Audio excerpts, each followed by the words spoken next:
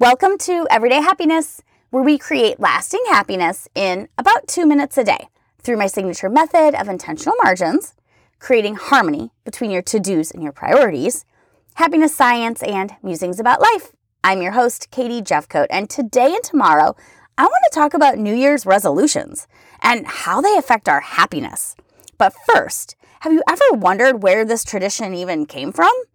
As I was researching this episode, I was surprised that the origin of this practice goes back 4,000 years to the ancient Babylonians.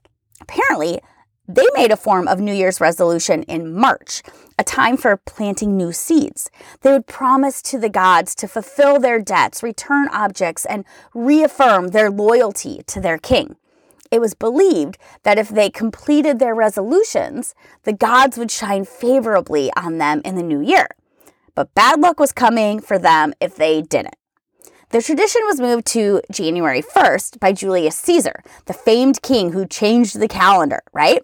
So January was named for the two-faced god, Janus, whose power allowed him to see back to the previous year and ahead to the future. During that time, people sacrificed to the god while making promises of good conduct in the new year.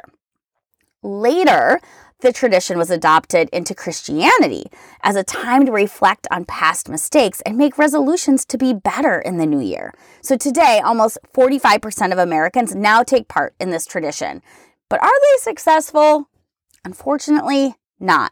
Research shows that only 9 to 12% of people actually keep their New Year's resolutions, even when 52% of people thought that they would be successful. So tomorrow, we will dive into how our New Year's resolutions affect us and what we can do to achieve our goals.